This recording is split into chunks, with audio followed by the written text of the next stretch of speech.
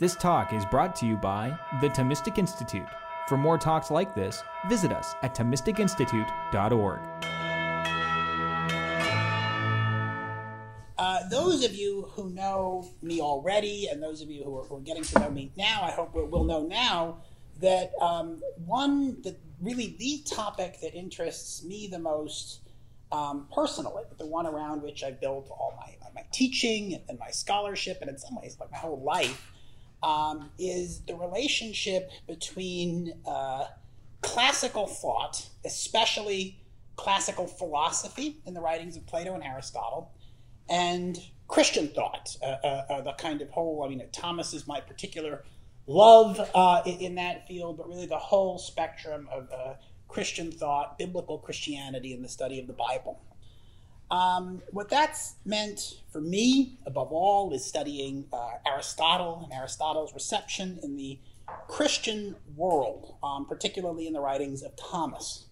In this talk on friendship, I'm going to focus largely on that issue or that problem, and while I'm going to try to bring to light certain similarities between Thomas and Aristotle, I'm also going to talk a little bit about the dimensions that Thomas adds to the classical account. I would say pretty self-awarely. Now, there's a name you may not all be familiar with that I wanted to make sure that I had a chance to mention at a gathering like this, if only so that someday you all might go look up some of his writings. That name is Ernest Forton, Father Ernest Forton, who was an Augustinian Assumptionist who taught at Boston College for decades in the theology department and the political science department, who taught, unfortunately, before I arrived there as a graduate student, but whose thinking and writing left an important imprint on the program and have had an important impact on me. He was a Catholic priest who was deeply trained in the Christian tradition, but he was at the same time a great student of a 20th century scholar who's also been a big influence on me, named Leo Strauss. I know that sometimes you're smiling, so you must recognize him at least a little bit. Strauss is a name that you might know. It shows up in the media from time to time. He was certainly one of the great students of political philosophy in the 20th century, I would say the very greatest. It's hard to convey the substance of his work briefly, but to say just one thing, he really tried to resuscitate the viability of classical philosophy, especially classical political philosophy, but not only, as an alternative to relativism, as an alternative to classical liberalism, and finally, I think I have to say, and this jibes somewhat less comfortably than the rest, as an alternative to the biblical tradition, especially in the Jewish form for him, but the whole biblical tradition. Father Forton's scholarship is primarily about Christian thinkers, and as one would expect from a student of Strauss, he pays special attention to the resonances, but also the differences and the tensions between Christian faith and classical philosophy. He treats lots of figures in the Christian tradition. He's got remarkable essays on people like Clement of Alexandria or Basil the Great. You can find many of those, I think all of those, in his 4-volume essay collection. And for those of you who are coming home to UT, I'm happy to lend you volumes. I have them all, and they're a little tricky to find sometimes. There were 3 thinkers, however, that occupied him the most. St. Augustine, Dante, he wrote a book on Dante separate from the essay collection, and St. Thomas. Now, given what I've said is Forton's theme, Thomas might seem an unusual choice for one of his subjects. After all, isn't the whole bearing of Thomas's teaching to show the harmony between the teaching of the Bible and the Christian tradition with Greek philosophy, with the thought of Aristotle? Forton's essays on Thomas, I would say, underline more the subtle shifts that he ends up effecting. If Thomas weaves a kind of tapestry, right, in which classical thought and Christian thought, the Christian tradition, are sort of interwoven seamlessly, Forton tugs on a couple of those threads to see what happens. My talk today, my talk this afternoon at least, is conceived in something of that spirit. And what I want to see specifically is how Aristotle's understanding of friendship is transformed when Thomas treats it in the context of the theological virtue of charity. Now, to the best of my knowledge, Fort never wrote anything about friendship, although I have it on good authority that he taught classes about it, but I still hope that in what I say today, I can capture something of what I learned from him. Anyway, I know that was a long intro, but I wanted to put his name on the table because he's someone who is important to me, and I would love for more young Thomists to be reading his writings. So the question with which we're concerned now is the nature of friendship and its place in the order of charity. That's a theme that Aristotle and Thomas have in common, although the theme of charity, the theme of friendship is one that Aristotle and Thomas have in common, although the theme of charity is not, right? And not to give away the kind of punchline of this talk, but the biggest difference between the two will lie in the fact that friendship for Thomas is in some forms subordinated to charity, and then in its best form is the realization of charity, which he even treats as a kind of friendship with God. Now, maybe putting it that broadly is kind of trivial and obvious, but I'm going to talk about the two teachings in a way that I hope is helpful and brings to light some of the interesting relations between the two. Now, Aristotle treats friendship in a book of his called the Nicomachean Ethics. Do you guys still read the Ethics? Have any of you not read anything in the Ethics? That's fine. Good. I have a little introduction to it, which I'm not gonna. What? We're engineers. You're engineers? I don't know. You're at a Thomism conference. Don't you read? don't you read the stuff besides engineering books? I can tell you a lot about mathematics. Well, anyway, someday hopefully you will. Hopefully my talk today inspires you to read at least part of it, right? So the Nicomachean Ethics is Aristotle's most important statement on the question of what a good human life is, right? What the human good is. Thomas wrote an extensive commentary on it, and he refers to it repeatedly in the Summa. I couldn't swear, I don't know actually whether it's the work of Aristotle's he refers to the most, but in the section of the Summa that occupies us and that I'm most occupied with, the second part, it is the one that he refers to the most, right? The Ethics also happens to be the book I wrote my dissertation on and the one that I know the best. Now, according to Thomas, and this is something that doesn't always get spotlighted, but which I think is important, the Ethics provides an important but partial account of the human good. As he says repeatedly in his commentary on the Ethics, and he mentions this a couple of times in the Summa as well, Aristotle's theme in the Ethics is the happiness that belongs to this life. Such happiness, according to Thomas, is necessarily imperfect. Thomas also says that Aristotle recognizes as much, right? That the Ethics provides a very robust and very accurate account of the human good, but one that is incomplete. In my judgment, Thomas must regard the Ethics, the Nicomachean Ethics, as the best and most complete work on the human good in this world that has been written, right? I mean, maybe he would say, I don't know, Thomas doesn't usually talk this way. Maybe he would say his own work superseded it somehow because it added context, but at least the goods of this world as they are in this world, I think he would say that the Ethics is the best source on, right? But that difference is important, right? And it's going to give a different shade to the way, that difference that it doesn't speak about ultimate happiness is important, and it's going to give a different cast to the way that Thomas speaks about Aristotle's work. So let me just say a few words about what the Ethics is. Right? So again, book about the human good. It's bookended, right? The beginning and the ending are both treatments of the question of happiness, what happiness is for a human being. Aristotle says everyone wants to be happy. Everyone recognizes happiness as something choice-worthy in itself. But the question then is in what happiness consists.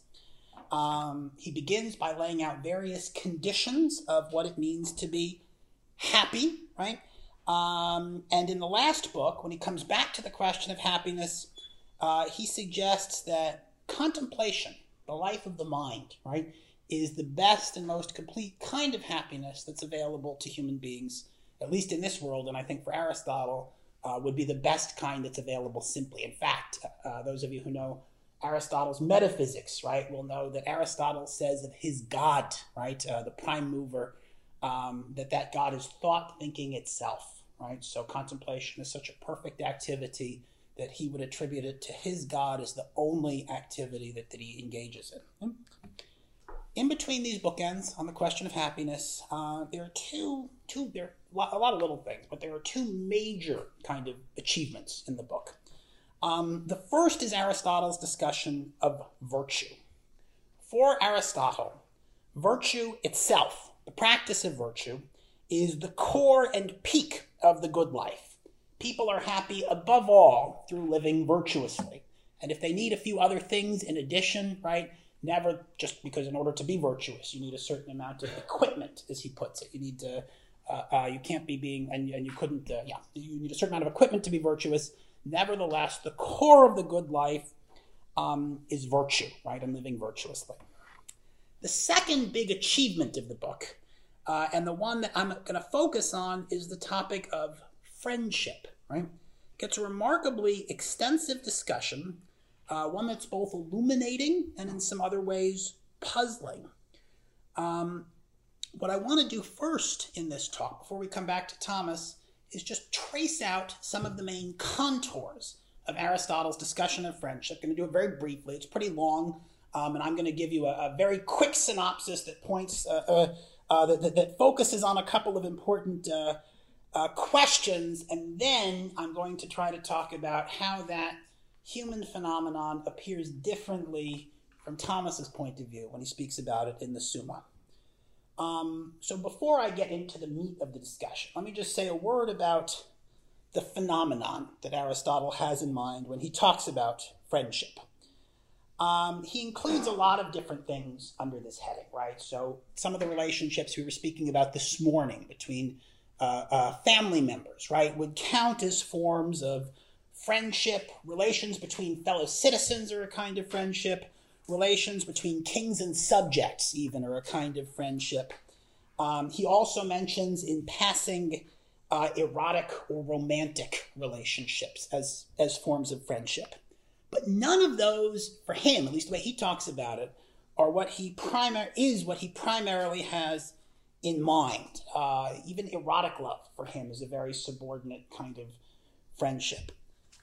What he's thinking about most of all is the kind of friendship that exists between individuals who are equal to each other and who are partners of a sort, and especially those, as I'm going to say in a minute, who appreciate one another's virtue.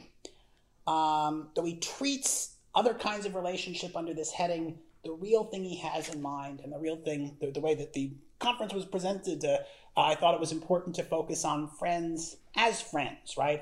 Not just insofar as you can kind of sort of talk about political relationships as friendships, or family relationships as friendships, but friends as friends, right? As our partners and our equals and the people in whom we are invested precisely as friends. C.S. Lewis, when he's writing about this in his Four Loves, helpfully calls this the least biological form of human relation, right? It's different from this morning's discussion in that way, right? The family, for Thomas especially, is so rooted in a kind of biological necessity. For Aristotle, right, and I think for Thomas too, this kind of friendship isn't particularly rooted in biology, right? It's something that's chosen and something that develops when people come to know each other, right?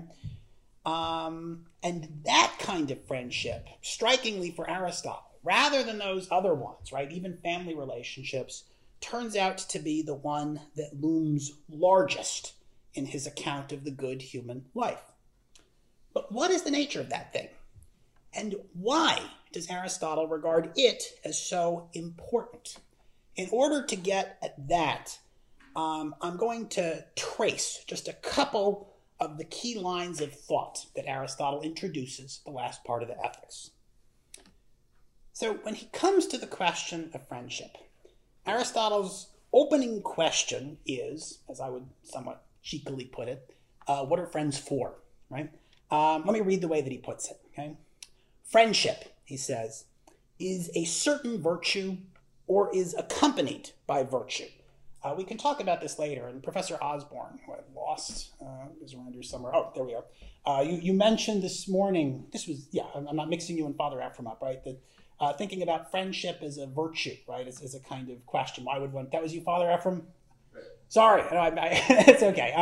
What it means to talk about friendship as a virtue.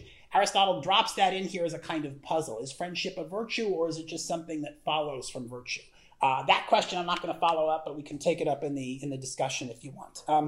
So friendship, he says, is a certain virtue or is accompanied by virtue. And further, this is the thing I want to spotlight, it is most necessary with a view to life. For without friends, no one would choose to live, even if he possessed all the other goods. So in the context of the Ethics, this raises a certain question, right? Friendship is such a necessary good that one would not even choose to live if one did not have it.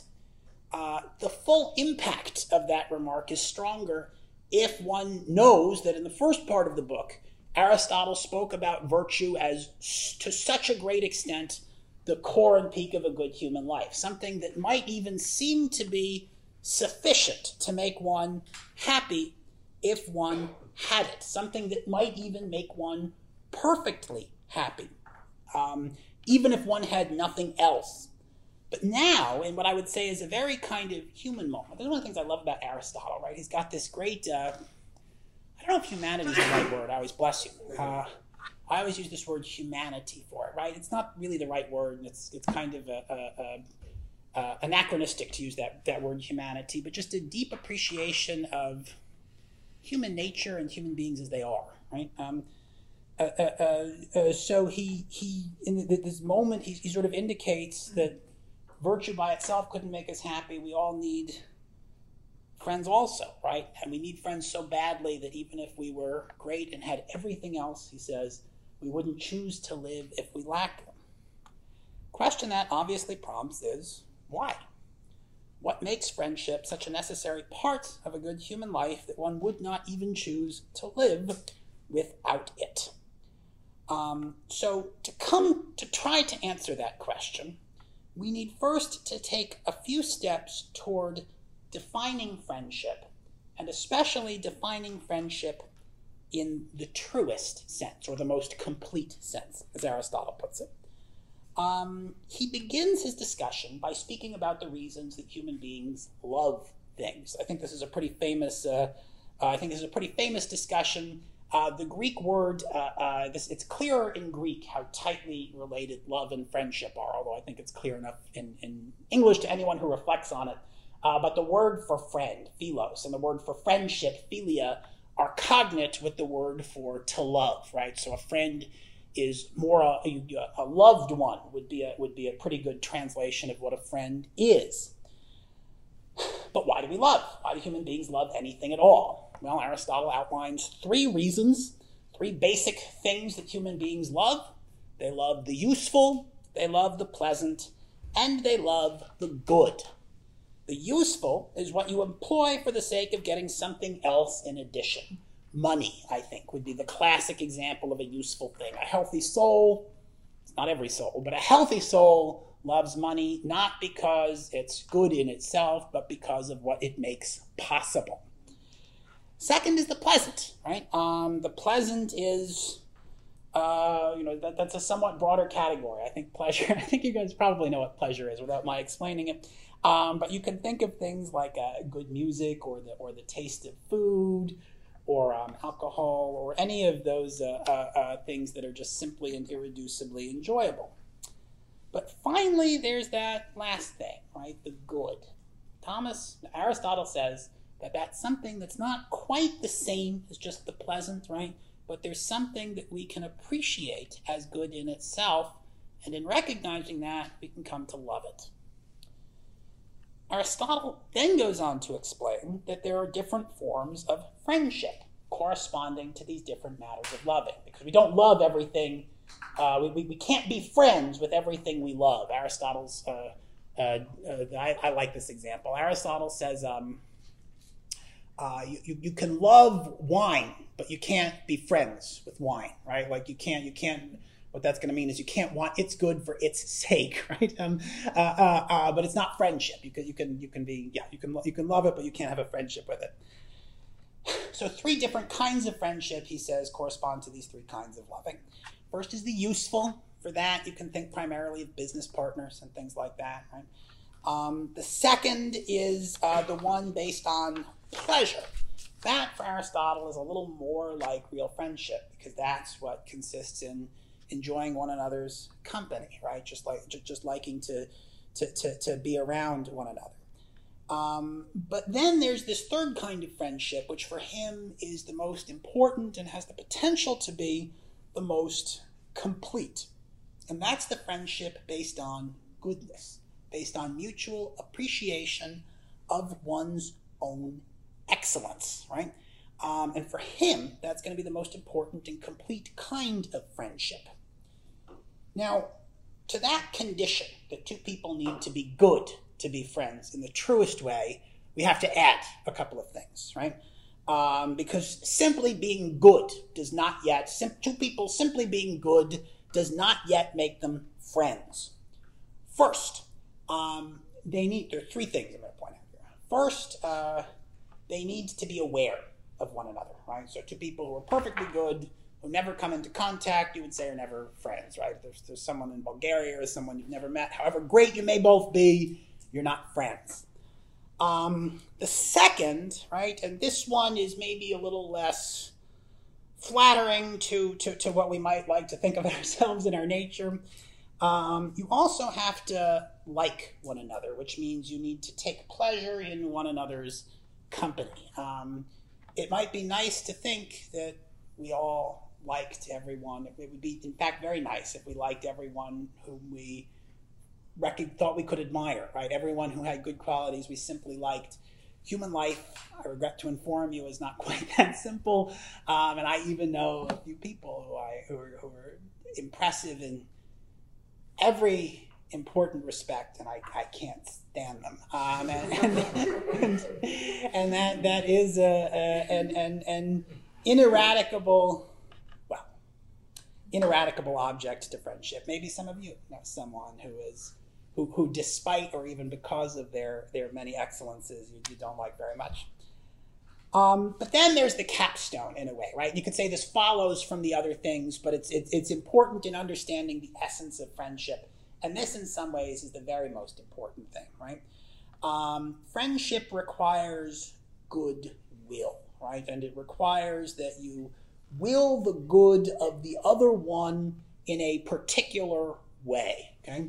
You don't want the good for your friend merely because it serves one of your needs, right? You don't want the good for them because they're your business partner and you recognize that their success in business will be your success. You don't even want their good because you find them pleasant, right? And they make you happier when they're in a better mood or something like that. It means friendship in the truest sense means having goodwill towards someone else for their own sake. That is, you take the good of that other person as an end in itself. It's with this understanding in mind that Aristotle gives what I think is his most beautiful statement of what a friend is. He calls a friend another self, right? Their good somehow becomes our good. When Thomas brings up that image in the Summa, right, he has something that I think is a very nice way of articulating what it means to have another self. He calls it a form of, I actually didn't like, at first when I heard this it sounded pretentious to me, but now it makes more sense. He calls having someone, that kind of friendship, a sort of mutual indwelling, right? Let me read the way he puts this, right, rather than just saying it. So this is from the Prima Secundae, question 28, article 1. Thomas writes, "For when we love a thing by desiring it, we apprehend it as belonging to our well-being. In like manner, when a man loves another with the love of friendship, he wills good to him just as he wills good to himself. Wherefore he apprehends him as his other self, in so far, to wit, as he wills good to him as to himself. Hence a friend is called a man's other self," quoting Aristotle there, and Augustine says, "Well did one say to his friend, thou half of my soul." This is when he's distinguishing the love of friendship from the love of concupiscence, right? It's in that context. Okay, so let me just unpack that a little, because I think Thomas is, you just need to go carefully through it. So he quotes that famous line about a friend, that they're another self. To see that means to see in that friend something irreducibly good for you. Their benefit is your benefit simply because it is, right? There's no, in a way, there's no space between you anymore, right? There's no thought that their good is separate from yours. Instead, you take satisfaction in their good simply and irreducibly. But if that's what a friend is, one could reasonably ask, why does one need a friend after all? To put it sort of coarsely, right? You already have a self, right? Why do you need another self? What do you do with that? Why is that something so important to you that if you didn't have it, you wouldn't even want to live? Now, Aristotle's discussion of this is rich and it's varied, and he runs through a lot of the things that friendship provides for us. Maybe it's worth mentioning a couple, just lest we lose sight of the ordinary things that have to do with friendship. Friends can help inspire us to be better, right? They can. This was you, Father Ephraim, fraternal correction, right? As the most pleasant of the the duties of charity, that combines so well concern for another's well-being with the spirit of vengeance. But your friends can correct you and improve you somehow. They can, if you're doing something wrong, they can help fix it. If you fall into dire straits or needs, right? If something bad happens to you, they can come to your aid. They can provide for us an occasion to do fine actions, right? In a way that give you someone. This seemed weird to me when I first read it, but it makes a lot of sense to me now. Friends give you someone to do favors for, right? And it's really like one of the more pleasing things in a good life is to benefit your friends, right? All of that's right. All of that's important, right? All of that's true about virtuous people. But none, it seems to me, quite gets to the crux of what makes friends so profoundly necessary, right? That Aristotle would say something like, you wouldn't even choose to live without them, right? And so after explaining all of these claims, right, after explaining all of these things about benefit, that friends provide, Aristotle comes back and has a couple of remarkable statements about what it is in our nature that makes us want friends, that makes us need friends even. I'm going to highlight just a couple of lines here. These are, if you have your ethics, none of you have your ethics, it's fine. It's Book 9, Chapter 9. Okay? First, Aristotle speaks about something in human nature, something almost irreducible that longs for friends. As he puts it, I'll just read this. This is short. No one would choose to have the good things all by himself, since a human being is a political animal and is disposed by nature to live with others. So step one is just there's something in our nature that's not happy alone, right? That's not happy by ourselves. He explains, I would say this is probably actually not a different point, but he explains the same point, I think, more beautifully in what I take to be the culminating statement on friendship. And I'm just going to read this out. This is a few lines, and I'll read it slowly. Moreover, he says, perceiving that one's life belongs to the pleasant things, perceiving that your life is pleasant, For life is by nature a good thing, and to perceive the good present in oneself is pleasant, right? So to see yourself as good is something that you enjoy, he says. And perceiving that living is a choice-worthy thing, especially to those who are good, because existing is good for them and pleasant, for in simultaneously perceiving what is good in itself, they feel pleasure. And if, as the serious man stands in relation to himself, so he stands in relation to a friend, for a friend is another self, then just as one's own existence is choice-worthy, so also is the existence of a friend, or nearly so. I'm going to say something about those last three words in a second, right? But I know Aristotle's prose is tangled. I actually probably should have given you a handout for this, so let me just outline that quickly. Aristotle says that if you are perceiving our own existence, if we're good people, right? So the puzzle is precisely why it is for the best people that it's so important for even them to have friends, right? Perceiving your own existence is good for Aristotle. Living is something good if you're a good person, right? That makes perceiving your friends good, seeing your friend continue to exist and do well, something which is also satisfying to us, right? You get a pleasure, right? A satisfaction from the success and flourishing of your friend that's as deep as the satisfaction you get from your own good, or nearly so. So 2 observations about this, okay? Number 1, right? The way Aristotle puts this, right, includes that funny little qualification at the end. Our friend's good is as good to us as our own good, or nearly so, right? He concedes, in effect, that we do love ourselves most of all, right? Friendship is at best something second best, right? Friendship is at best something that's I mean, it's great and it's close, nearly so, right? Nearly so means it's close, but it also means that our ultimate concern is above all for ourselves, and I'll say a little about that in Thomas later, right? The second thing, I hope this is clearly put. I struggled to write this section. When Aristotle speaks about why we need friends so much, the limitations on our worldly lives loom especially large, I think, right? Our lives in this world are finite, right? And Aristotle, it's not clear one way or another whether there's something there after us, whether there's something after death waiting for us, right?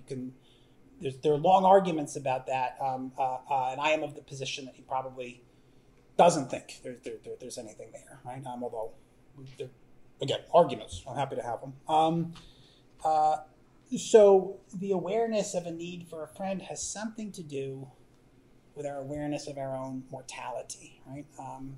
There's a kind of compensation, right? Compensation's too strong a word, but there's a way in which being invested in the good of our friends, right? Seeing them flourish, seeing them as other selves, lets us get beyond the measure of our life as an individual, right? And I think that this idea of friendship for him takes on heightened significance, especially in light of that fact.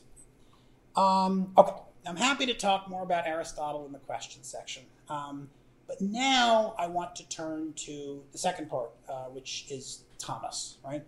And how Thomas treats this phenomenon of friendship.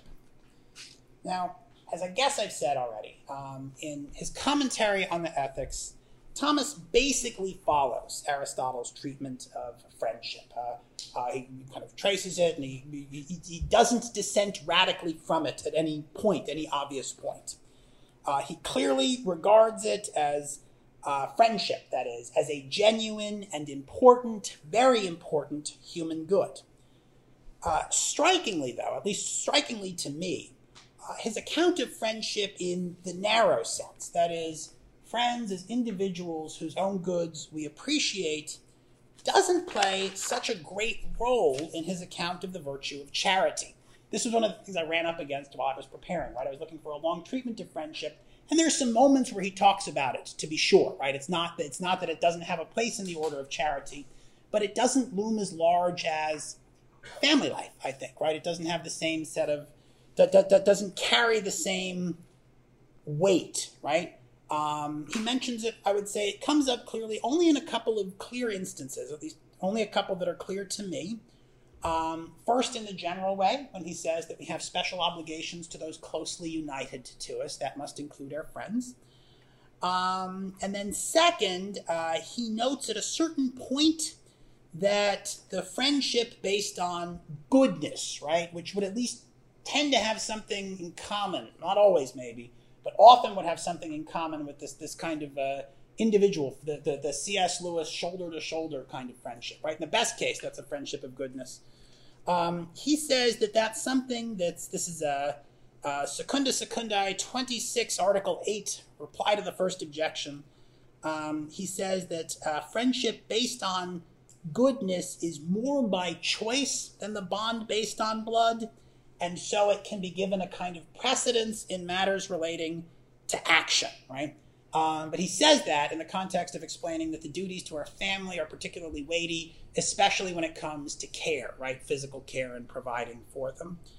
And the duties to our friends are more flexible, I would say, than our duties to our family, right? None of this is to deny that friendship holds a special place for Thomas. It does, right? But it seems to me that it is somewhat diminished relative to where it stands in Aristotle's account, right? It's not one of the two peaks when you're talking about the human good. It's a piece of something bigger, right? Now, I suppose I said at the beginning that I was gonna emphasize the differences, the tensions between the two. I would say the most massive, right, the one that looms large, the general one, is the recognition of charity as a virtue at all in Thomas, right? Thomas describes charity itself as a kind of friendship, the best and most perfect kind of friendship. So the final and highest end of human life also consists in a sort of friendship, even though it's a friendship that has no place in Aristotle's account. That kind of friendship is a mutual, loving goodwill that can come to exist between a human being and God, and it's the most perfect and highest form of happiness that's available, right? So with that general thought in mind, let me lay out four more specific differences that I see or I think are important between the two accounts. So this is going to be my kind of culminating thing, but just four things to reflect on. Number one, okay? For Thomas, unlike for Aristotle, we have a strong duty to human beings as such, even to our enemies. Aristotle doesn't talk about a duty to our enemy, right? That's a consequence, as I mentioned this morning, of the fact that God's image is present in all human beings, that they all have at least the potential to obtain happiness through God. That means that we have duties to everyone, right? That doesn't eradicate friendship, right? Doesn't eradicate friendship in the ordinary sense of the term, but in a way it extends it and supplements it with something else that's, more important. Aristotle doesn't have this sense of duties toward human beings as such. Second, Thomas takes a somewhat different position than Aristotle does on the question of whether friends are necessary in order to be happy. When he treats the question of human happiness, he agrees that friends are necessary to be happy, but only in this life. This is Prima Secundae, question 3, article 8, if you want to check it, right? In the state of glory, friends are not needed for happiness other than the friend who is God himself, because God is a sufficient and satisfying good. Third, there's an interesting implication that has to do with the issue of self-love. Okay? Aristotle, I've suggested, and I think this is right on the basis of his writings, thinks that we always ultimately love ourselves the most. It's not that we don't love other people, we do, right? He's not some Hobbesian or something like that where we're all secretly chasing our own good in narrow ways. But in the end, the deepest concern for human beings is their own good, right? Their own thing. For Thomas, that's not quite the case in the same way.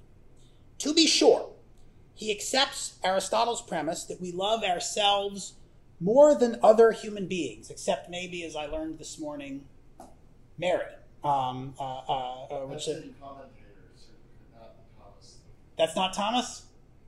I never saw that in Thomas. They said it's in Thomas, but it's in John of St. Thomas. Do you think it's in Thomas? No. All right. So for Thomas, I will simply say that we can, I can take away my qualification. We do love ourselves more than other human beings, and we have duties to ourselves which are prior to those that we have to any other human beings. We're bound to our own spiritual good more than to that of our neighbors, and we should never, ever, he says, become wicked in order to prevent our neighbors from becoming wicked. That line is, if you want to double check that, that's Secunda Secundae, question 26, article 4, right? We shouldn't make ourselves wicked in order to protect others from wickedness. So he agrees in a way about the natural priority of self-love and agrees that we love ourselves more than any other individual human being, but he qualifies that, and here I think I'm just repeating from this morning, by saying that when we see ourselves as a part of a greater whole, we are capable of loving that whole more than we love ourselves. We even naturally do, right? If our nature weren't fallen, we even naturally would. And we are bound to love God even more than we love ourselves. We understand ourselves ultimately as parts of the whole constituted by God and serve that good even ahead of our own. Fourth, and finally, last thing, I would add there's the difference with respect to God himself, who for Thomas is at the heart of charity, who for Thomas even is charity. Deus caritas est, right? According to Thomas, charity is friendship with God.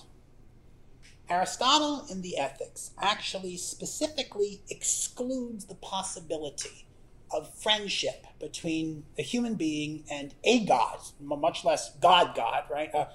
Specifically excludes that. Friendship requires a certain equality, not perfect equality.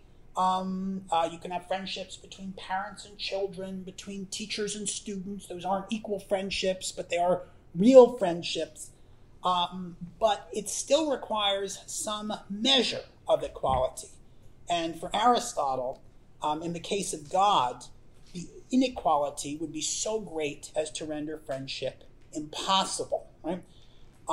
More than that, I can add that Aristotle's God, which is thought thinking itself, would by its nature be incapable of loving human beings.